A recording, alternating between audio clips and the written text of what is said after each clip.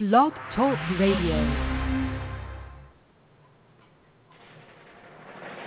Gotta get some intro. Beginning? No, I'm in yet. Yeah. Hello, everybody, and welcome to RU Instant Reaction Review. I think I jumped it there a little bit. Yeah, you're ready over the music. Yeah. I'm in high gear. Yeah. So I'm skipping ahead of anything I possibly can. Welcome to the show again. I am now we're all out RUScreening.com's own Mark Eastman, and with me, as always, is co-host extraordinaire Shane Leonard. Hello. And we've got an interesting week. This week. We've got a lot of stuff to talk about. Not too long ago, I was very far from here. So this is like a rush to get here episode. Yeah, you and I actually both just came from several leagues away and managed to get here just in time for this. So. And it was like a race to get here in time. This week we're doing The Fault in Our Stars. And as I said, we have a lot of stuff to cover. I'm going to go over a couple of indie movies. And, now that after I put the show up and I said I was going to talk about a couple of these indie movies, right, I started thinking about it. And one of the movies I was going to talk about is We Are the Best. Yeah. And I've been talking to so many people about this movie now that all of a sudden I started thinking, did I already talk about this movie on the show? Right. And I cannot. For the life, I'm not going to go back the last couple of weeks and listen all the way through the show. But so if I already did, I'll maybe talk about it again, I guess. And another movie is it's called I Am I, and it's the main person people will know just from his name is Jason Ritter is in it, and not in a tiny part, not in not the main role, but not in a tiny part, and it's a really slow movie, but a lot of fun. I liked that one. And then I was going to also cover Obvious Child, but there's probably enough. And although I will say Obvious Child is a really cool movie, and if it's playing anywhere near you, you should go see it. Yeah. And also Dogs, and also the Critics' Choice Television Awards were last Thursday, so we're going to run through the winners and all the stuff that happened there at some point, and I guess it will just depend on how much time we have to spend on anything. Yeah.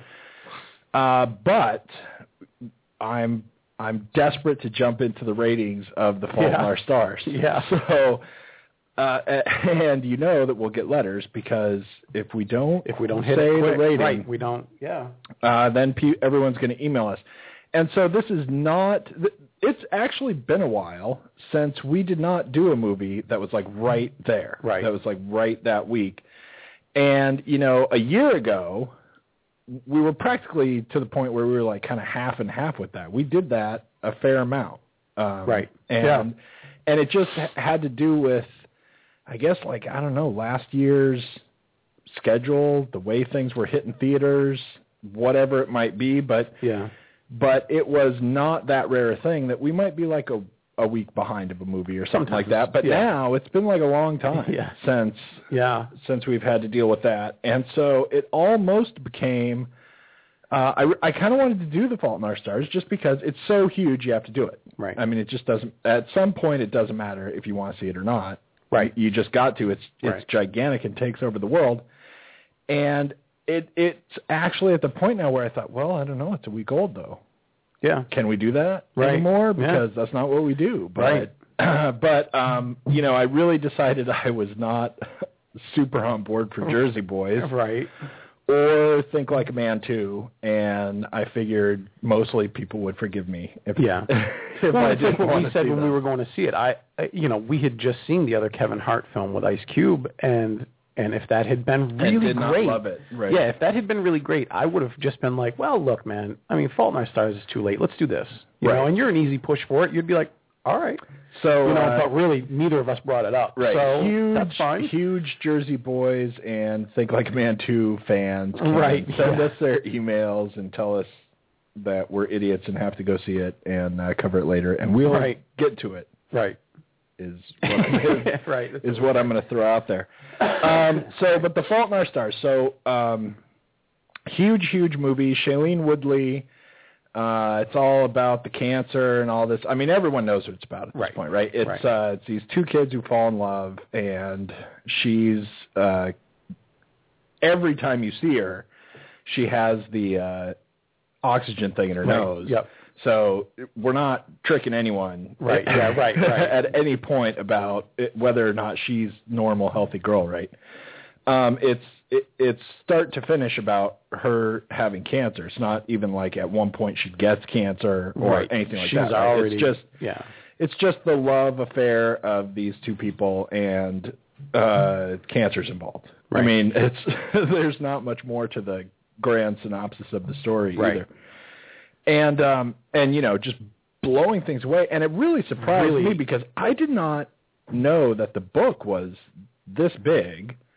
I don't even know if the book is this big. Yeah. But the movie it's a juggernaut. It's really off. It's one of these things that we're going to see repeated next summer, if we can, where all these comic book films and summer films, and you've got this, love story. You got this teen thing going on with no Jedi or great white sharks or anything. Right. And it's dominating. It is. It's really hard to beat. Especially that first weekend was. Oh man, that was staggering. Insane. And we talked about when we went to go see other films. Like when we showed up, we've never seen the theater that big, except for something like a Harry Potter film. And you're right. That's about the last time I remember that theater being that crazy.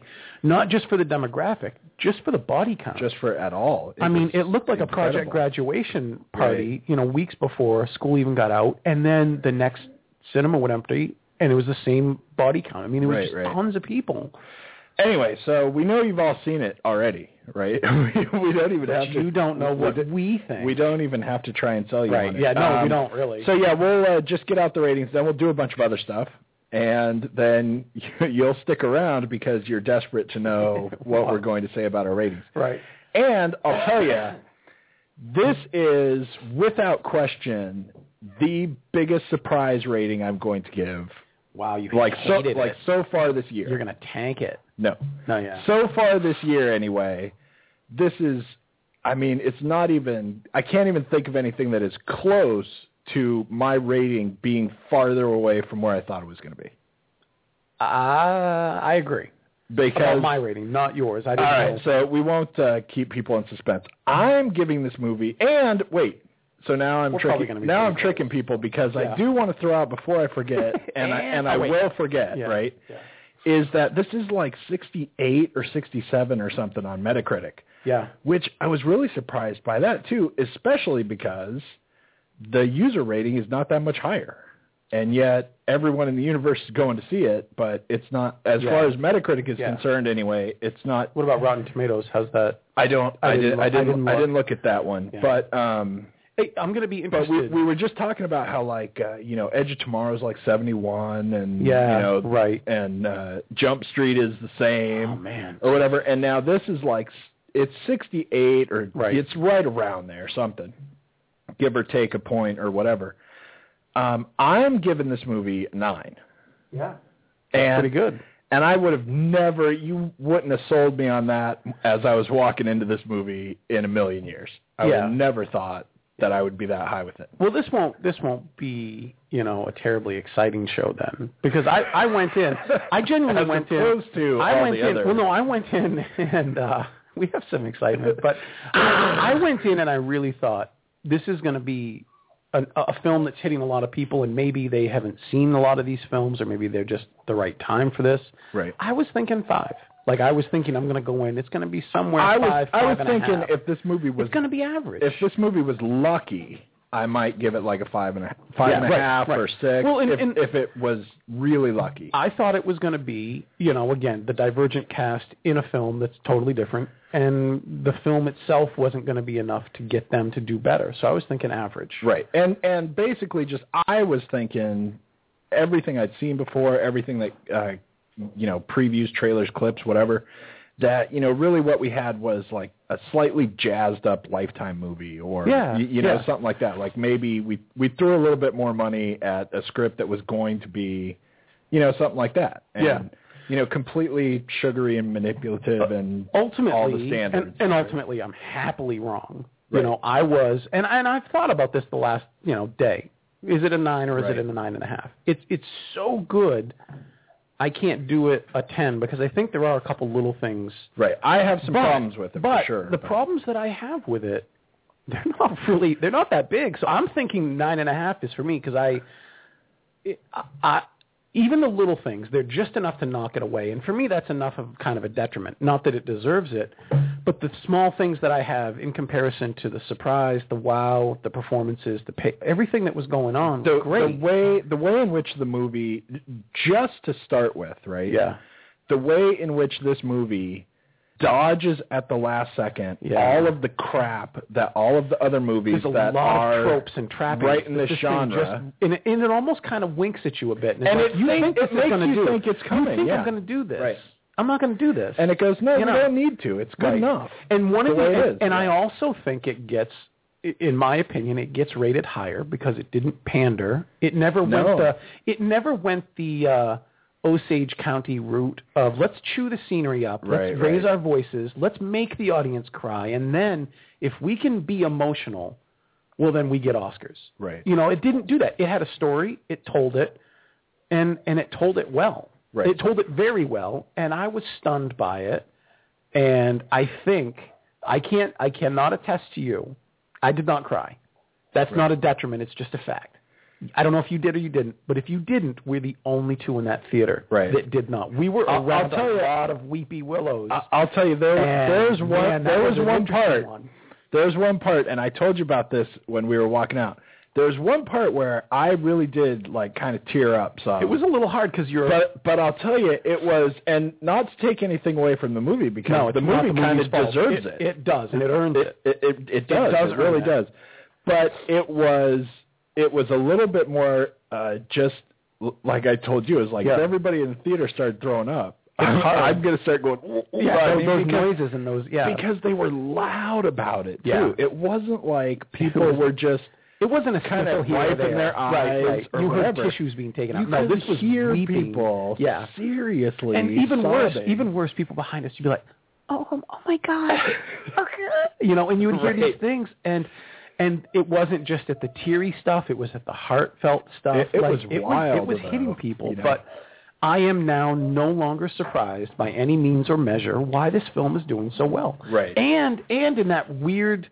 You know, you hit it every once in a while with something, you know, The Notebook didn't kill in the theater. It does on TV and video, but Titanic did. You get people going to see this again and again. Right. And I see this as one of those films that's doing that kind of business. And you know, I'll tell you one more thing, and then we're going to jump to, we got to get out of this. Right. And it's weird because not just review the whole movie, right? Film, but yeah. But the one thing I want to say, the really, really surprising thing about this movie is that watching this movie made me realize something weird about myself. Okay. Like that I just had never kind of thought of. I mean, it's sort of about myself, but I'm like really a reader, right? And I know you are too. Like, absolutely. Put together, we read. We're pretty well read. A lot of books, right? Yep. I mean, thousands and thousands of whatever books, right? Yeah. I've read tons of books, and this movie, and it's not like other movies maybe shouldn't have had the opportunity to make me realize this, right? But I've never read a book where it's like super sad. It's like about something super sad, because it was a crazy thing, because there's a scene in this where Shailene Woodley just starts sobbing. Right. And, like, does it for a while, right? Yeah. And it's actually so good, and it should be so awful, right? And there's the exact same scene in tons of other movies, and it's boring and stupid, and you don't care that she's crying. Right. And in this one, it's, like, really well put together, and it all comes together, and she's crying for a while, and it just made me think, you know, what happens there in the book? Right. Like... How do you cry for a long time in a book, right? And I'm like, you know, I've never really read, like, sad books, like books where people would be crying for a long time. I'm like, how do you write that? Right. Like That's a great scene because it's so slow building, even though everybody knows what's happening, and it's almost like someone is off, or they're turning a dial and they're like, look, you should be from 3 to 4 very quickly, right? 4 to 5 a little bit more, and then the next time you breathe, you're going to 7. Like she just keeps getting sadder and more hurt, right? The tears, and then it looks real, and it is real. I mean, and it's really good. And also just the parts in this that you do know it's coming, right? You can't help but know it's coming, right? I mean, but then also in this movie, like the parts you really don't know are coming, right? Because you're so used to what ought to be coming in all the other movies, right? Yeah, exactly. That then they just tweak it a little bit and just make it a little bit more real. Yeah. And all of a sudden you're like, what's going on? We did this to Divergent, and Divergent is a bit of an easy one to sidestep because it's a sci-fi fantasy kind of thing. Jennifer Lawrence has gotten an awful lot of accolades, and she deserves them. She's very talented. I still stand again now saying that I think Shailene Woodley is the best young actress in Hollywood working today. She is really good. She just doesn't have the blockbusters that Jennifer Lawrence has had. Right. And the ability to maybe open up the way that she is. Because I still think Jennifer Lawrence is good. But I think part of the baggage that comes with getting her for a project is, she's been very positive about, female issues. Like she's like, I'm not going to diet. Screw you. You want me to diet? I'm off your film. These things. And she looks very strong and smart and capable.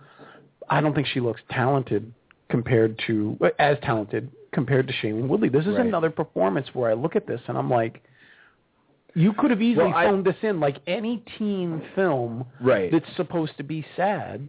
And instead, all the nuances, all the subtleties, all the really hard things, all the easy things, they're always hitting like on the highest marks.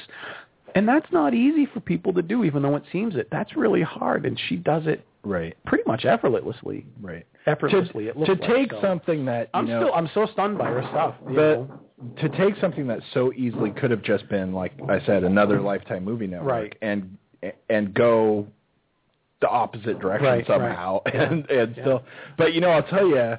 First of all, I do have to say, Jennifer Lawrence has some earlier really awesome stuff. She does, and she's out of the gate longer. What's that one?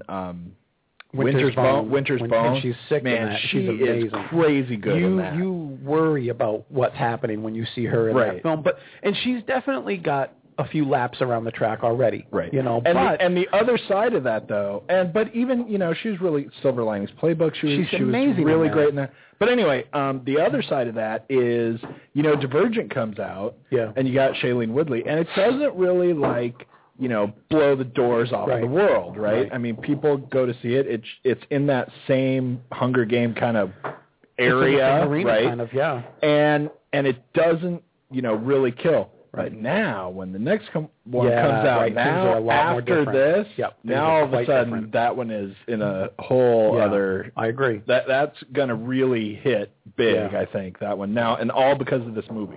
Absolutely. All because of everyone seeing this movie and seeing her in it and going, wait a minute, well, now I have to go. Right, I got to give her some see that other pay one, attention right? to this. So we're going to come back to this, or you want to keep going? Yeah, no.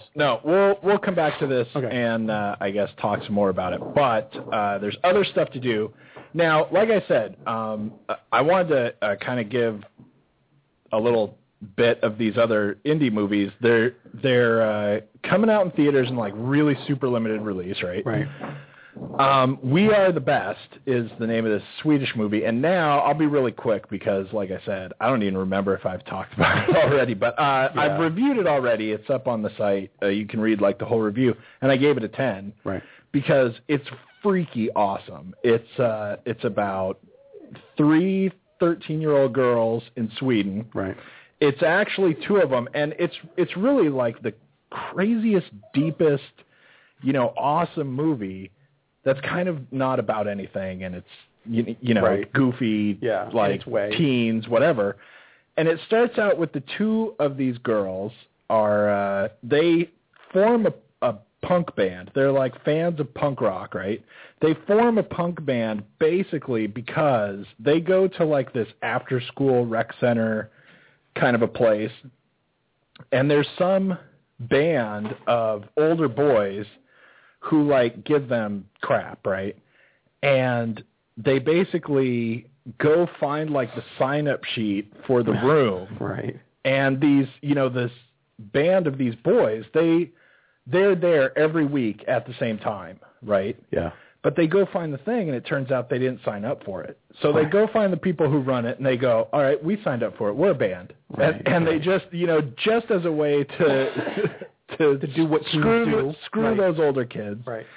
They start a band, and then they run with it, and they get this other girl involved who can actually play the guitar. Yeah. And then it's like this very weird thing because it's so weirdly honest about everything that's going on for these 13-year-old girls that, it really becomes sort of about everything. And right. I said like I said, I'm going to be really quick and you can go read the review. But in the review, I said, like, how I'm always saying I really love sci-fi because you do stuff that's impossible to do, right? That can't really happen in order to show you something that makes you think about how life really is or whatever. Right.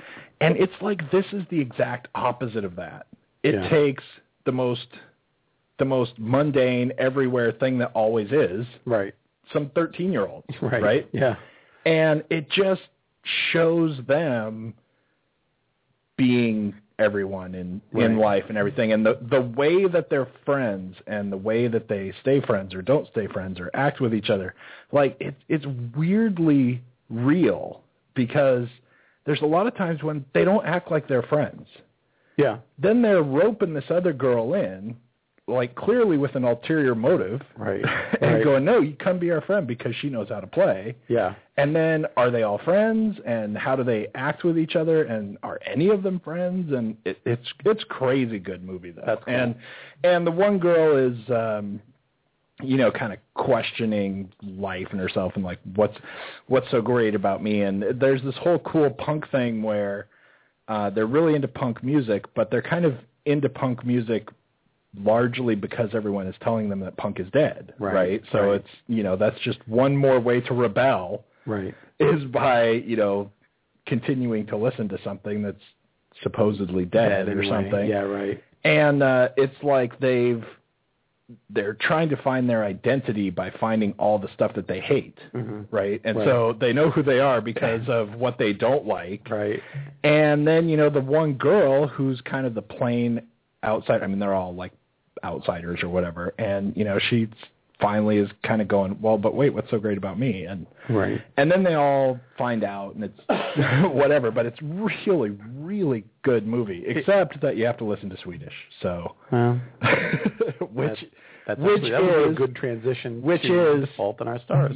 As Dave Gorman said, I mean, I swear to God, they're just making that language up as they go along. Right. There's no words in that language. Anyway. The other movie, and I'm going to have to look at this. Well, you give that a 10. So anybody who listens to us regularly or reads the reviews regularly knows you don't throw out a lot of 10s. Right. And especially for like 13-year-old very small, band, like very small indie movie, right, from Sweden. So there you go. And it is just weirdly good. And what's weird about it too is that there are some. At some point, like indie movies, really, really small movies like this, and this is a director who's done several popular Swedish movies. Right. I mean, he's well known, I guess. I don't know how much any of his other stuff is like broken out of Sweden or whatever. Right, but there he is. But it's not like this is his first movie or whatever. But you get like an indie movie, and it's like you really can make sure you get exactly what you want. Right. If you have a really low budget and you're kind of using a school and you're, using young unknown people or, whatever. Right. It's like, you can make sure that it happens exactly the way you want to, right? Yeah. If you're spending millions of dollars on special effects and stuff, you can only blow up the bridge so many times. Right. And then you go, look, that's what we have to do, right? Yeah. Right. And just every little detail about it is so good. There are a couple of scenes when she stares into a mirror at herself, and it's obviously like very metaphorical and everything, but But you just get the feeling that there was like hours of her staring in the mirror just in order to make sure that we got it to be exactly how we wanted it. Yeah. But anyway, it's really good. It's funny as an ingredient, as a potion, to be like, look, there's a film about 13-year-old girls forming a punk band, and it's done in Sweden. And you're going to give it a place. It takes place in the mid-'80s, whatever. Right? Show me, and right, exactly. Not that you have anything against any of those things. I'm telling you, go see it. It's so there you go. And it's just an awesome screenplay. Yeah. Which apparently, and all I have is IMDb's say so for this. Apparently, from a comic. Oh yeah, right. I've heard. Yeah. In Sweden, so we've clearly, I guess, worked on the script a lot. There you go. And with this kind of story too, if you have I don't know to what extent it's a comic versus right. Whatever, right? Right. But when you have this kind of a thing that you're translating to the screen, you can do it pretty exact. Like you can just stick with the comic. It's not like anything weird is happening. You have to change stuff around. So I don't know. Anyway, so it's really good. The next one is this movie called I Am I, and which good luck with that title. Right. This is actually, as I said, both these movies are kind of coming out more and more in really limited release, like coming to really art house theaters for like one night or whatever. Right. But seriously, someone's knocking at my door. That'll be fun. But so the movie, like I said, Jason Ritter is in it, and then you've got your main character is Jocelyn Town, who also wrote and directed it. Right. But it's this really crazy, awesome story of this woman who, when her mother dies, she finds out that her father, who had left them eons ago, and she'd been raised by her stepfather and everything, she finds out that he's in a home, and he's really got like weird memory problems, where basically he doesn't really remember anything of his life from after she was like a couple years old, except that he doesn't remember her either. He doesn't remember that she was ever born or that she exists or anything. So he's old in this home where Jason Ritter is like one of the main people taking care of him. Yeah. So that's where he is in the story. And so she finds out that he's there to start with. Then she finds out that he has this weird memory thing. And when she goes to see him, he thinks that she is her own dead mother. Right. And he just thinks, here we are back now it's where we were when we met. Whatever, right? And so she's, obviously freaked out, but she doesn't really know anything about like the story of her parents and doesn't know anything about him. Yeah. And trying to get him to understand that she's his daughter freaks him out. Right. And like messes with his world order and whatever memory problem he has or whatever, right? Yeah. So the rest of the movie, we go through the movie, she pretends to be her mother. Right. And they basically like kind of go on dates or whatever, and he's completely, kind of in this delusional weird place where things can't go wrong. Right. And at one point she's trying to play along with the whole game, and he's kind of an artist, although not a great one, but he's kind of an artist. Yeah. And he is going to like draw her, and then he like looks at her eyes, and he like starts going, "Who are you? Who are you?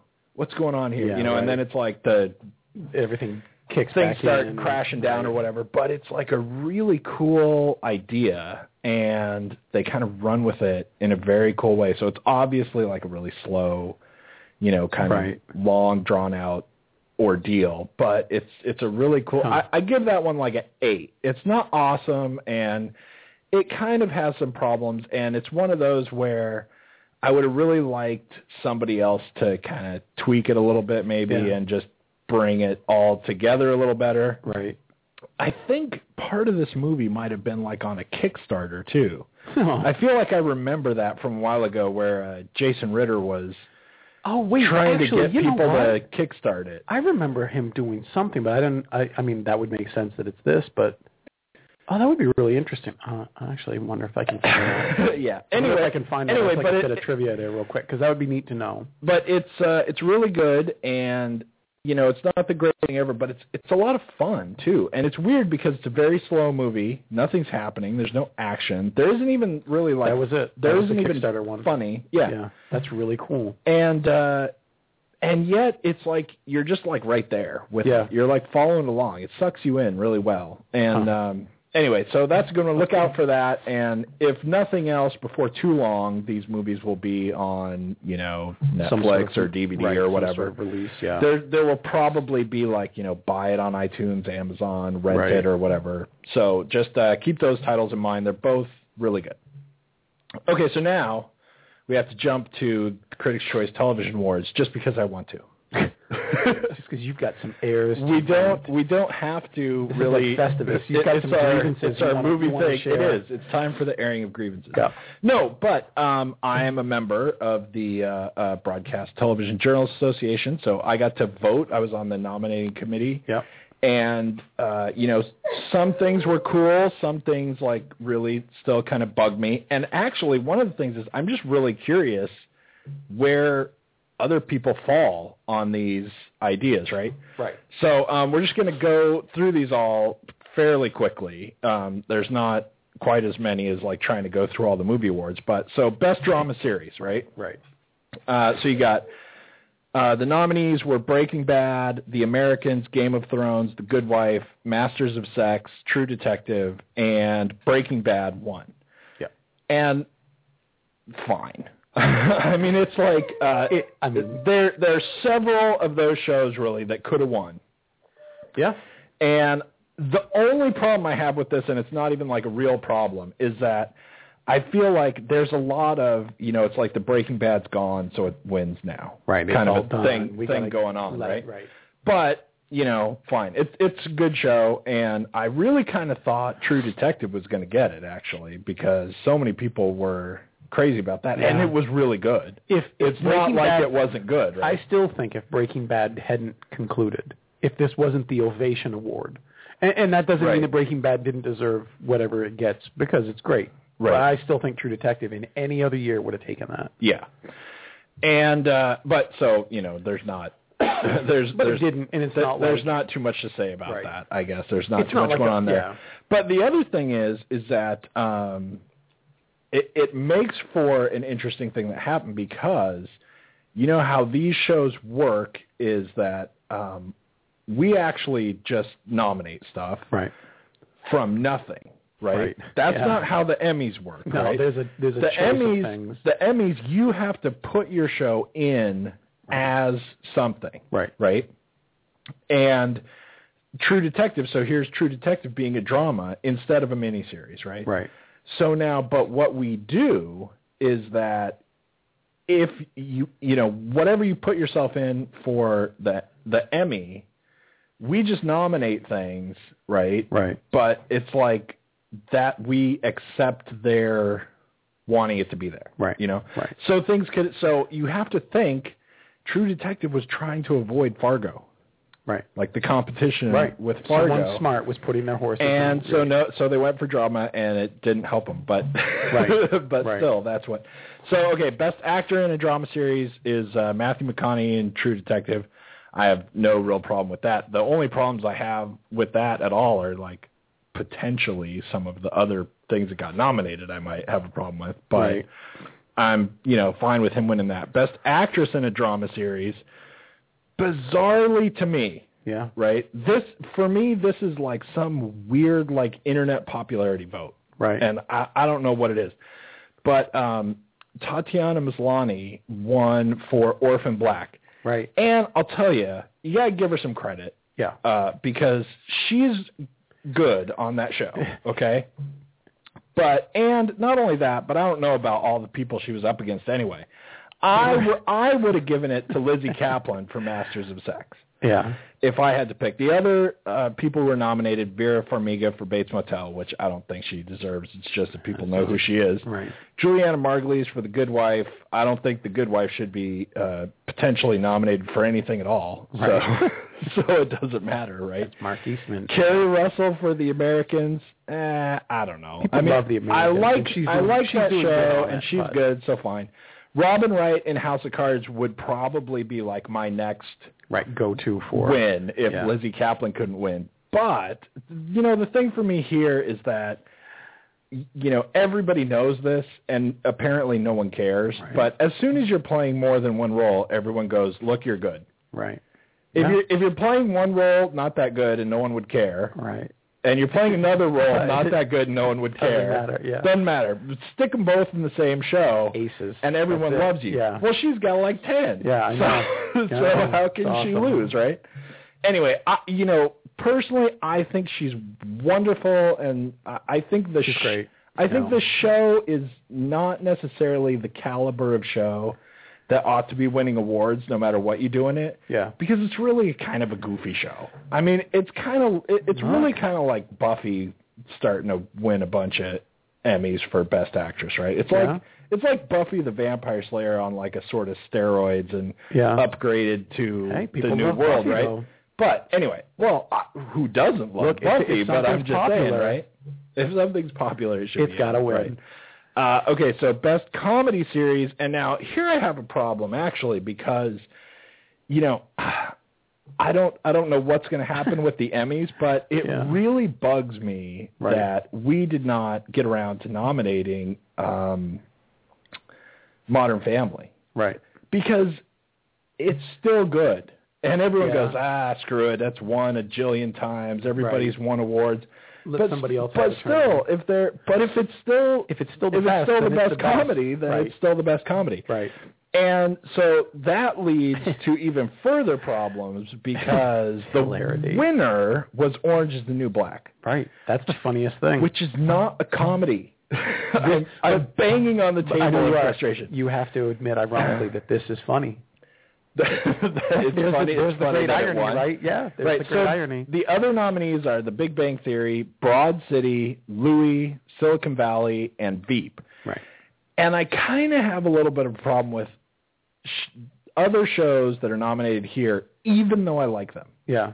One thing has nothing to do with the other. Which is like weird. Something. Yeah. Because now, for me, I really like Broad City. Yeah. I think that show is actually really pretty funny, okay? And I kind of like Silicon Valley. Now, everybody loves Silicon Valley. It's tons of people, anyway, love Silicon Valley. And it's getting tons of attention, right? But, for me, it's like it just started by the time you could vote. You get the nominations done, I'm like, ugh. And there's so many other shows, and there's shows like Modern Family. It's like there's some like weird like hipster vote going on here, where you're getting all these nominees. I don't know. And Veep, I kind of like respect Veep in a way, but it's not absolutely like my style of comedy. I don't think it's really that funny. I think it's a decent show. Yeah, but it's way more of a comedy than it's actually a comedy than as opposed to Orange is the New Black. That's how I feel about The Big Bang Theory, though. I know everybody loves it. I don't think it's funny. I think it's actually almost as unfunny as things can be. The only reason people seem to laugh at it is because there's a laugh track. That's just because you're too cool. No, man, I'm just saying. I know the new thing.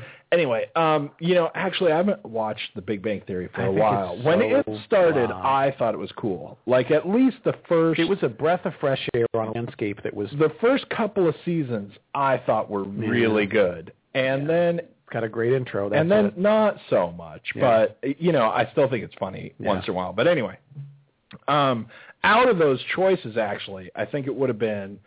for me, it would have been Louie. If those are the choices, if that's what you picked, if those are the choices, I for sure would have picked Louie. Okay, Best Actress in a Comedy Series, Julia Louis-Dreyfus won for Veep. Yeah. Despite the fact that the show barely got nominated, like by one vote. No, I don't know how many votes or whatever. Then you've got. It's seriously, the dog is ripping magnets off the refrigerator. Anyway, Ilana Glazer for Broad City. Yeah. And I think she's hilarious. That could just be me, but at least for right now, this could be a show that like completely runs out of steam real quick, and maybe it won't be that great. But I think it's funny. Anyway, then we've got Wendy McClendon-Covey for the Goldbergs. And just the fact that I had to say the Goldbergs right now really pisses me off. Yeah? Because that is the dumbest freaking show. It's funnier than Big Bang. Nothing about that show is funny. Nothing about it. The only thing that's funny about that show, the whole theory, this is like turning a scripted show like into existence that we're trying to spin around backwards from like Honey Boo Boo. Like there's nothing that's supposed to be funny except, look, they're really stupid. Right. And I'm like, oh, Jesus. Anyway, and it's the 80s. You're just not nostalgic for the 80s. So we can love people. So we can love the 80s. Right. Yeah, I think I'm just not nostalgic for stupid people. Well, that might be true. Then, Maybe that's it. Anyway, Amy Schumer for Inside Amy Schumer. And, you know, I consider that a legitimate nomination. Amy Poehler for Parks and Rec, that's like kind of the obvious one. Emmy Rossum for Shameless, which I really wish more people would watch Shameless. I haven't seen it. It's really funny. And it's on my list of stuff. I got to tell you, too, and especially because it's you, and you hate all things British TV, right? I actually pretty much do. I seriously do. I can't get it. Because this one is good, right? Is it? I think the show is good. This one is good. I should start with this? There are very few translations that are awesome, especially anymore, right?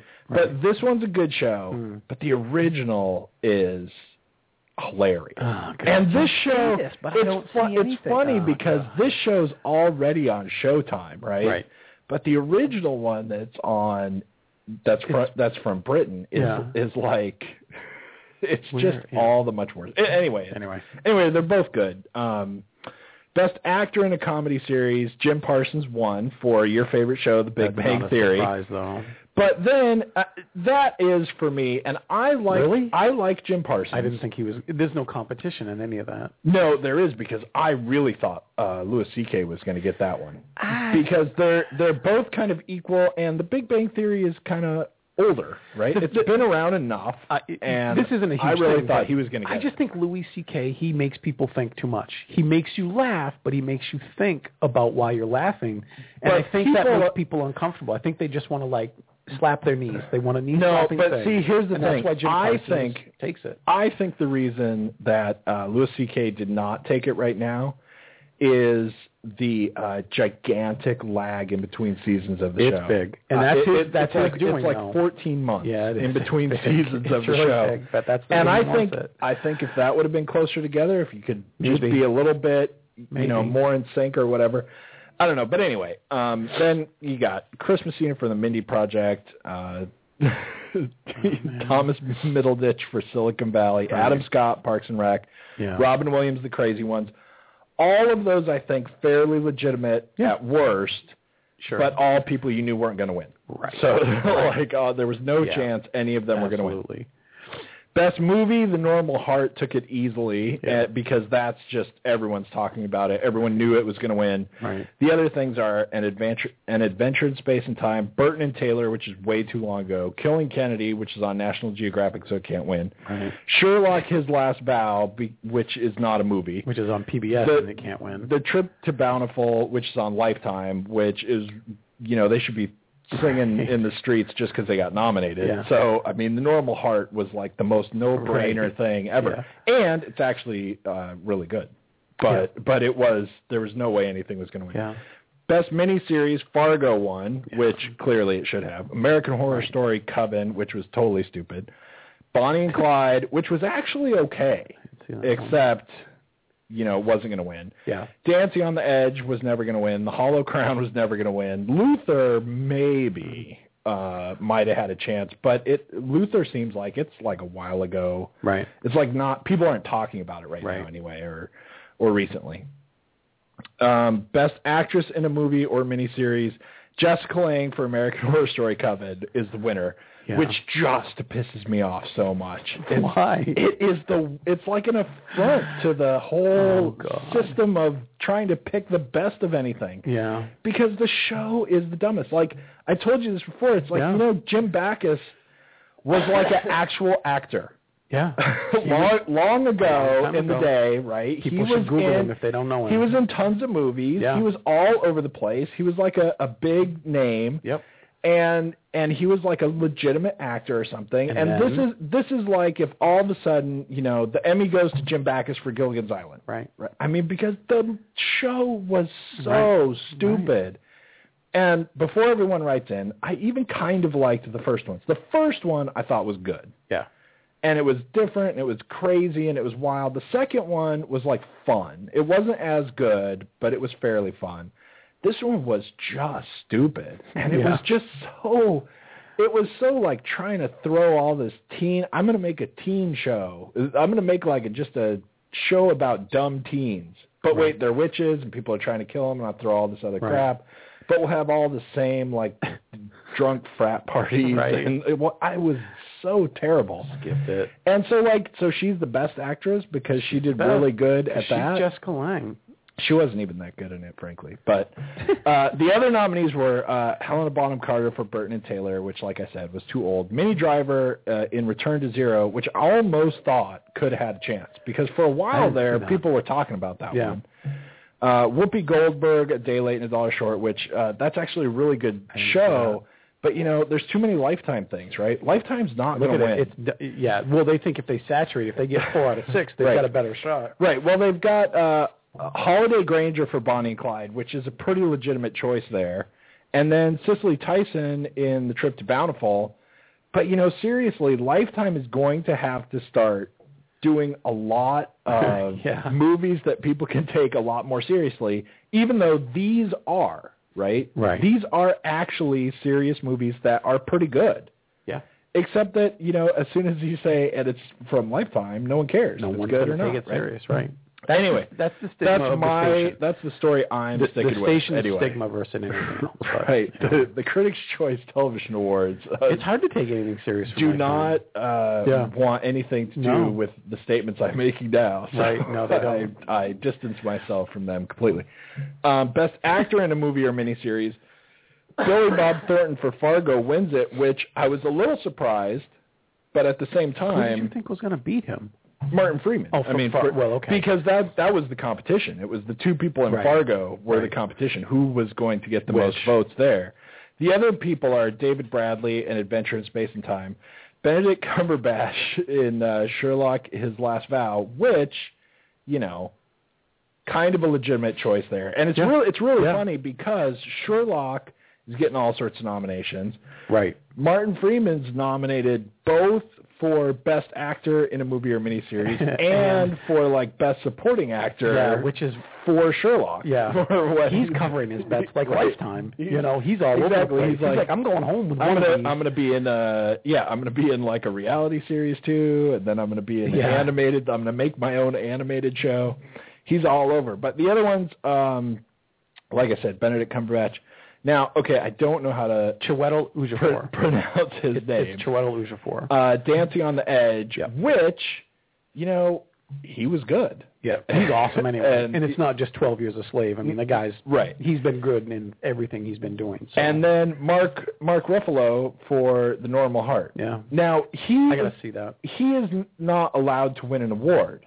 So, so him being nominated for Best Actor, seriously, he will never win an award. He's got to win something somewhere that isn't an MTV award. I'm going to find somebody in Vegas who will take my money on that. He's and really then good. There'll have to be some end date or whatever. But I swear he can't win no matter what he does. Okay, Best Animated Series. Archer wins against actually, you know, some popular criticism anyway about the big shift this season to being bad guys. I still don't see how South Park can't get nominated. This blows my mind. Yeah, now South Park came very close to getting nominated. That doesn't, I mean, very close. Mark Ruffalo came close to winning an award. Like South Park, every time animated series goes up, there should be The Simpsons, there should be, you know, certain things. And South Park deserves to be in there. Yeah, but see, now here's the thing. So the other nominees, Bob's Burgers, which is really pretty good. Yeah. The Simpsons, which it's hard not to get that nominated. Yeah. It's just like, I mean, it's there. South Park or whatever. It's The Simpsons. It's been on Right. Since before everyone was born. Before the internet. Family Guy, which, whatever, that's going to get nominated, right? But it's just gonna. I get it. It could get it, right? But it's just gonna. I know. Phineas and Ferb, which I think is really cool that it got nominated. I do too. And Adventure Time. I really do. And I like Adventure. I mean, I like Adventure Time. And so here's the thing, though. South Park, as much as you love South Park, there are just plenty of people who really hate it, especially by now. They're humorless at this point. And they're unintelligent. Yeah, they like British television, and they don't want to nominate South Park. There's nothing better for social commentary right now. Yeah, it's not The Daily Show, then South Park. Whatever. Anyway. That's what I'm saying to you. No one cares. So anyway, okay, now here's where some things get fun, and we'll be almost done. I can't even imagine if we have any time left. Yeah, we have like 10 minutes left of the show. Best reality series competition, Shark Tank wins. Right. And is not a reality competition show. So I'm just throwing that out there. I'm just throwing that out there, but it's not. It's not a competition. The other nominees, right? The Amazing Race, Project Runway, Survivor, Top Chef, and The Voice, all of which are competition shows. Right. Shark Tank, not so much. Best reality series, we got another one of these now. Best reality series. Right. Winner is Cosmos, a Space-Time Odyssey, which, awesome. Right. Not a reality series. We had this discussion. There is a potential that this could be the most reality series of all reality series. Just because it's not a scripted show does not make it a reality series, right? I mean, I don't know. Maybe that's just my opinion. Send your letters to Mark Eastman. Mark Eastman at rescreening.com. Other nominees: Deadliest Catch, Duck Dynasty, Mythbusters, Top Gear, and Undercover Boss, all of which reality series, right? Cosmos, not a reality series. Cosmos is just, then... Is Undercover Boss a reality series, though? I mean, that seems to be heavily produced and scripted, to facilitate... I don't know, it's the same thing. It's still reality. No, if Cosmos is a reality series, everything is a reality series. I think the opposite is true. If Undercover Boss is a reality series, then Cosmos can be. No. That's the way I look at it. Undercover Boss is completely different. If Cosmos can be a reality series, then, when they put on the TV here of the school board meeting, that's a reality series. I'm going to head off an email we're going to get next week.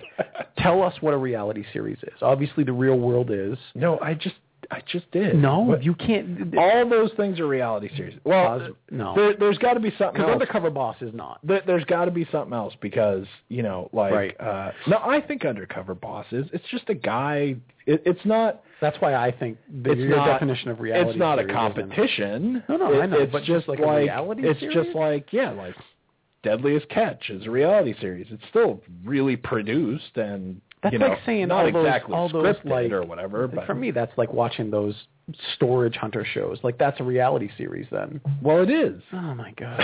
And Cosmos is. No, Cosmos is telling real stories about real people. Yeah, you should be on the nominating committee. Okay, we gotta go fast. We have no time to talk about the movie. Best supporting actress in a comedy series, a tie, which is insane, ties? Right? No, seriously. But best supporting actress, so Allison Janney in Mom, which does not count.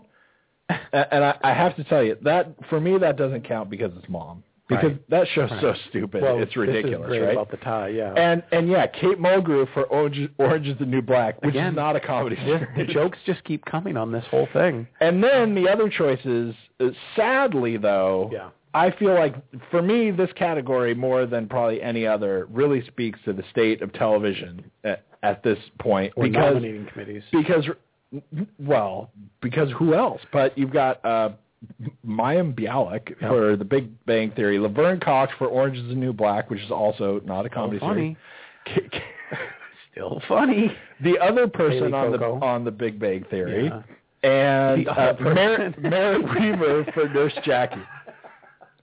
That's funny. This is a reality show and a comedy. Exactly, we're going to get nominated. Exactly.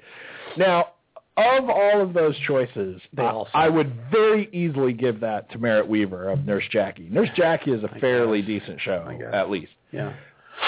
But then I have to go, is that a comedy? Because it's not a comedy. this is the way TV works right now, right? There's no one to nominate. Anyway, Best Supporting Actor in a Comedy Series, Andre Braugher for Brooklyn Nine-Nine, which is clearly the person who should have won. Right. There's absolutely no question about that for me. Keith David for Enlisted, which has already been canceled. See, for me, that ought to kill you, too. Right. If your show gets canceled, your show's already canceled. Then you're done. Not that it hasn't been around for a little while. No. But by the time you win the award, the show's been canceled. Right. Anyway, Tony Hale for Veep, Albert Sy for Trophy Wife, which is that show's as bad as Mom. Christopher Evan Welch for Silicon Valley, Jeremy Allen White for Shameless. Most of those pretty decent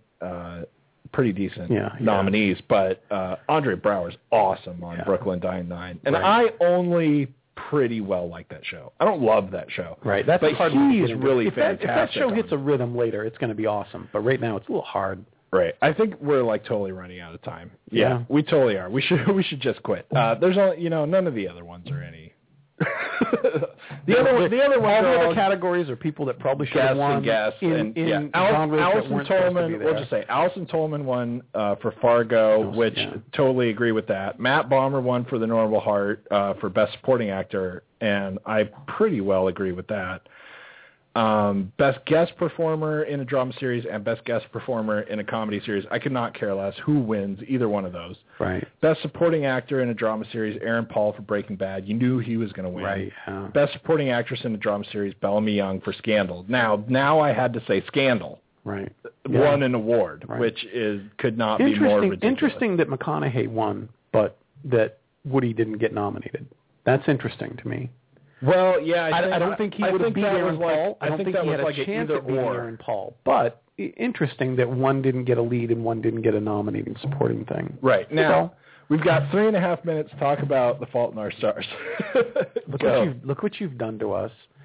I've made us lie about the fact that we were going to review it. We could go a little over. I don't want to go a whole lot over, but it's already late. I don't know that there's really tons and tons to say outside of really just saying that it's a surprising film where talented cast is really, able to take control of the story and their characters and make you care about them.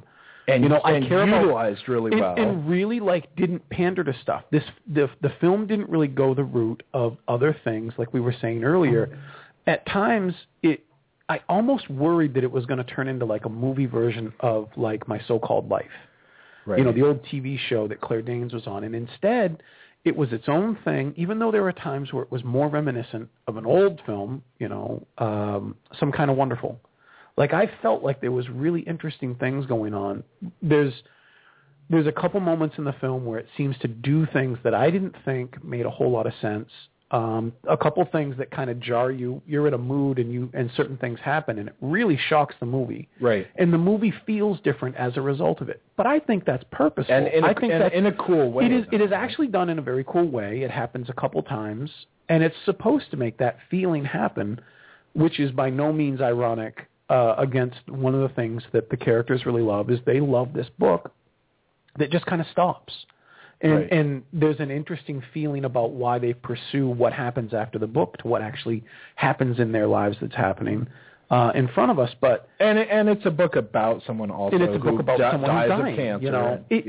I was really impressed that this film could have gone a lot of ways, or even just hinted that it was going to try and take some sympathy stuff. Like, we're going to make a tearful scene just because we know we can get away with it. Right. And I'll be damned if it didn't. And it gets a lot of kudos for doing that because it seemed to do it smarter and better than anybody else that's done it lately. It really was like somebody just decided, the right person got the reins or whatever it is, and got hold of a movie and said, okay, look, I'll do it, but it's almost like a dare for me. I'm going to make one that, works right. I'm going to make a movie that is, that so easily could go whatever direction and just refuses to. Right. And it's just weird, especially because for the first half hour of watching the movie, I'm thinking that it's totally tricking me. Yeah. I was thinking that it's tricking me into thinking that it's going in a good direction. Right. But just wait. This is like every Nicholas Sparks movie ever is like most of them anyway. Some of them suck right from the beginning. We're gonna go off. Yeah, we're gonna go out of time. So we're gonna go over for a few minutes. The live show is gonna end in like 20 seconds. Next week is Transformers. Thanks for tuning in. Yeah, next week for sure is Transformers, obviously. Yep. But share, subscribe, tell all your friends and all that good stuff. Yeah. And go see The Fault. And then go to iTunes so you can listen to the rest of the show. Right. Since you were listening live. No one listens live anyway. It doesn't matter. All right, there you go. So, but anyway, the thing that's so weird is that, like, if you think of the general ideas in this genre, right? Yeah. And, or like Nicholas Sparks movies, all those things, there a lot of them for like 20 minutes or so, you kind of think maybe this will be like the one. Right. That isn't just, kicking dogs just for the sake of kicking dogs and just being like ridiculously manipulative and throwing together scenes that are just dumb, right? Just so that it makes this excuse for whatever reason that we want you to cry and feel bad, right? And then you get to that point and you go, oh no, it's not. Right. And this one, man, for like at least a half hour, I was going, oh, I'm gonna be so pissed when this suddenly like jumps off the cliff, right? Right. Because I'm like, this is really like being weirdly cool, yeah. And it's like I'm watching it and I'm have to be scared because I'm not used to it working out, and it's just crazy. Yeah. I mean, it's so weird. If every Lifetime movie would have this much truth and honesty in it, that wouldn't be an expression, right? Right. Like it would stop. You would have to redefine your terms. Yeah. Right. You'd have to find something else, and yeah, I don't know. I liked it so much. The only problems for me that I only give it a 9, and especially when I'm thinking about rating the movie, I have to go, okay, what's it trying to be? Yeah, right. And did it do it? And I'm like, God, yeah. I mean, with whatever else you don't like about it, it's really the only things that I didn't like about it are there are a couple of parts that played out in sort of a boring way, and one of them. I'm going to have to be exactly. I'm going to have to be really spoilery here, right? Yeah. So seriously, major spoiler, sort of to the end. Now. Anyway, it doesn't. I don't know if it even really matters. But so the author of this book, they go to see him. Yeah. In Amsterdam. Yeah. And they go see him. He's like this weird recluse, and it's Willem Dafoe. And which is cool because you never see him coming, except that all of a sudden it's him. He turns around, and so that's pretty cool. But the way that whole thing, first of all, he's just going to be an ass. Yeah, you just know that's coming. And in this, the longer the movie goes on, the more you're hoping that maybe he will at least be that in an interesting way. Right. And for the first part of the movie, he's really not. No. And I didn't like that scene at all, and I didn't like the way it played out. And he could have still kind of, there's something to the idea that he blows him off. Yeah. But it could have been done a lot better, I think. And that's a testament. That scene could have been a lot better. To interrupt for just a sec, that's a testament to how great all the cogs are working until that scene. It really is. I also had problems with that scene and the scenes that followed it.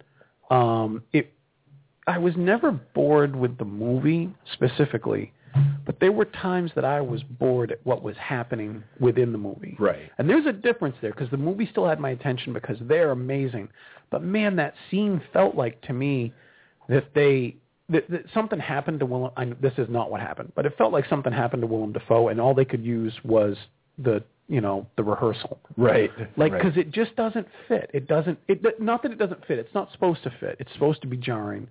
But it's actually just kind of like it doesn't feel like it even belongs where it belongs, even though it's supposed to do what it does. Right. It's really weird. And you just know, like going in, that when you're that in love with a book and a reclusive author is in the story, and then you're actually going to travel to another part of the world to meet him, you just know that's not going to go well. That's never ever gone well. There's never been a story where that where all of a sudden you meet Willy Wonka, right? And it's like, hey, great, I'm waiting for you. Rainbows Here's the and key. joy, right? Yeah, right.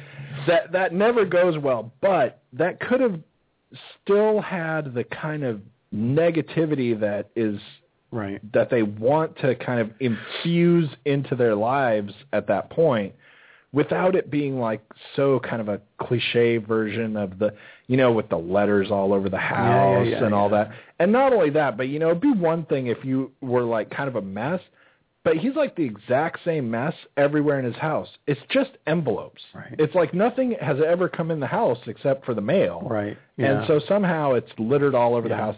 But anyway, like just his whole demeanor and attitude is kind of very cliche, meeting the famous person that doesn't go the way you think it will, right. And it doesn't even have to be like The Reclusive Author. It's just like every other movie where you just meet someone that you're a fan of. Yeah. And whoever. And they're always they're an just ass, always a right? dick, yeah. And that didn't work out. And then, so I really didn't like that, and I felt like it was pretty easy to fix that, to kind of shift that around and make it just feel a lot better. And then the other part is when they go to, the house. Anne Frank's house. When they go to Anne Frank's house. Yep, me too. I loved that idea. Yep. Until I got the whole idea. Right. Until I got the whole thing. I really actually liked the fact that she came out and his assistant, the author's assistant, came out and they're like, well, we're here. Right. There's no elevator. Let's go do something that's here. Yeah, right. And so they go, and then there's no elevator. And then, she wants to do it anyway and all that. Right. And now if you take out like 2 sets of stairs, I'd have been in that scene. Yeah. And I'd have said, all right. It's funny. I didn't mind the stairs so much. And this is a weird thing to get nitpicky. It's just that it kept going in such a weird way for me. Maybe one flight of stairs too much. But by the time that they're upstairs and they want this moment to be, she's been refuting his advances. She wants to keep things as friends. He knows she's going to come around. She made the big decision at one point. Right. And they had tried it, and then she feels like she's going to hurt everybody when her illness really kicks in, because it hasn't done it yet, but it will. And when she decides to kiss him there to basically prove that I was wrong, I love you, these things. Right. And everyone in Anne Frank's house starts applauding because you keep hearing all the Anne Frank words, right? That's what You've got this thing where everyone starts applauding, and I'm like, that would never happen. Right. This isn't an argument over Superman's cape really looks like this when he's flying, but this is 2 Americans in basically a house of, just utmost importance in this part of the world, and this reaction just wouldn't happen here. This is the only time of the movie following the Willem Dafoe misstep, which is still interesting in its way, but still is not done the way it should be done. This is like the scene. This feels like this is the moment they're pandering for an emotion. Right. And when it works so well without pandering, you've got all my emotions right there. Just reach for it. Now that you've done this, I refuse it, and I feel like you've tricked me to get me here. Right. And you don't deserve it. And then, thankfully, though, you come down from that. You don't have to watch her go back down a bunch of stairs. She gets out somehow. And then there's more work that they do, and they pull it all off. For some reason, that day of shooting with Willem Dafoe and in that house, that was a bad day. Right. But everything after that, and then it works, and it repairs itself. I almost I really hated that 10 minutes of the film, 10 or 15 minutes. I was like, you guys are doing everything right. Why did you do this? Right. And the problem, too, is that when you get that Dafoe scene in there, and then you go, oh, well, okay, I kind of don't like this scene, right? Right. Then you start moving into that next scene, and as that scene kind of first of all, starts getting, it's too long of watching her climb the stairs. Yeah. Because it's like, okay, we get it. We get it. We've had it already. We already know. Right, an hour ago, we got this. Problematic, exactly. That didn't need to be that long. Right. It's fine if you just show some stairs. Right. They didn't even have to do anything. Right. To pull that off, because and it gets worse because it's like stairs, ladder. Yeah. Like now she's climbing a ladder. Yeah. But that scene, when they first start off, right, they're like, it's a lot of stairs, right? And then they turn around this corner for the first set of stairs that you have to go up, and it's not just that it's a set of stairs, it's a really steep set of stairs. Yeah. Set of stairs. This is a tongue twister now. Yeah. And they show it, like, looking up that. Right. They could just cut right there to the top. Yeah. And they could be in the and top. And I get it. Yeah, we know she can't breathe. Stairs are hard, right? Right. But anyway, then you go into that, and then we get, like, you know, like you said, the whole clapping about it thing, and then you start going, maybe the whole thing is now it's off screwed, the rails. I really thought it was off the rails. I did was too. Like, man, what a huge disappointment. When those couple of scenes I was came worried, in, man. And then they picked it back up, thankfully. They do it very quickly. But I'll tell you, I'm almost glad that scene where everybody claps is in there. Yeah. In a very weird way. All right. Because it makes for such an easy way to point to that scene and go, this is how all the other crap movies do everything.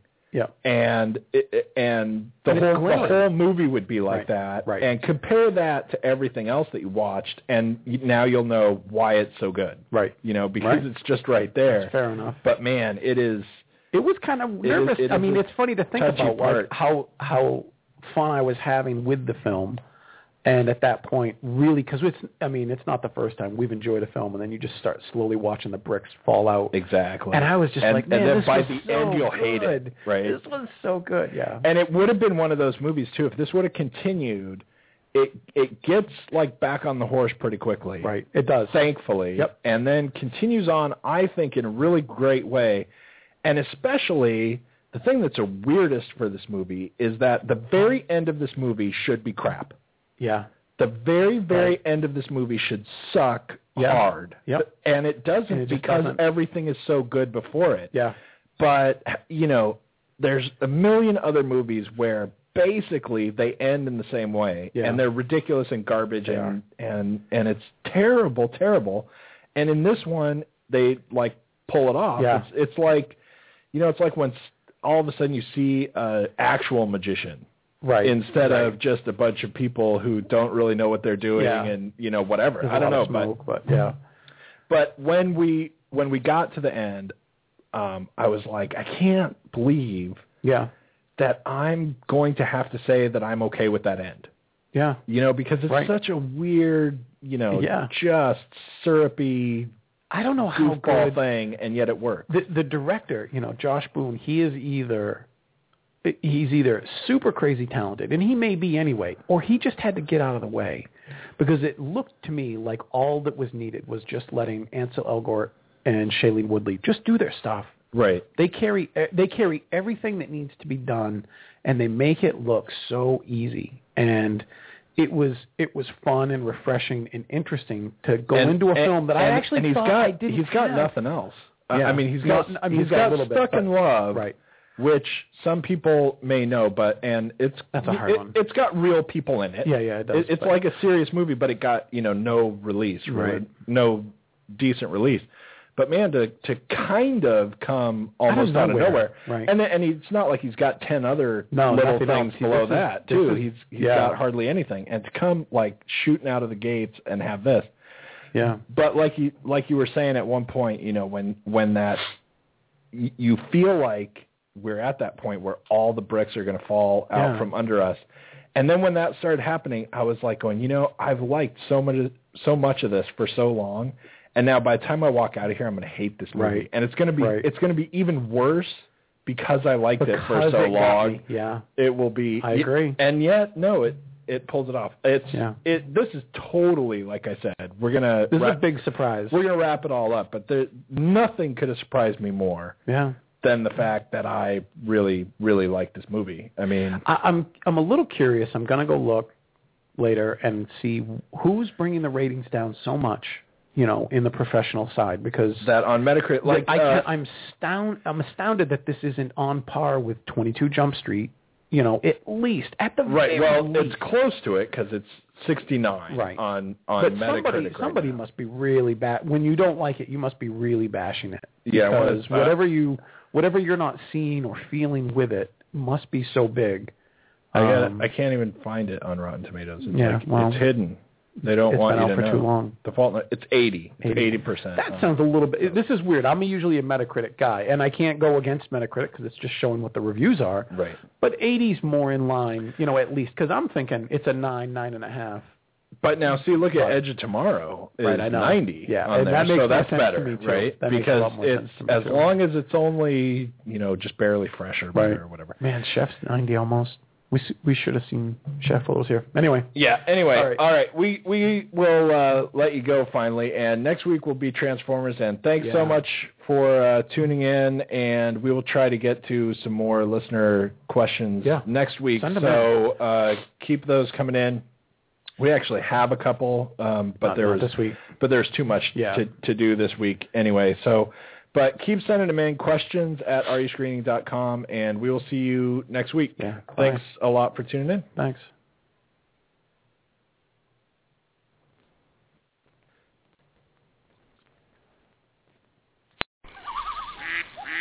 Cabela's is coming to Northern Virginia with a spectacular new store in Gainesville. Find everything you need for hunting, fishing, camping, and shooting sports, plus much more. Join us for our grand opening celebration Thursday, March 9th at 10 a.m. Be one of the first 500 in line and receive a Cabela's gift card worth up to $500, plus a chance to win one of 3 Remington firearms. See store for details. Don't miss Cabela's grand opening in Gainesville, located off I-66 and Highway 29 near Virginia Gateway. Hi, this is Maury Moreland Morrison, here to tell you Geico has more than just great savings.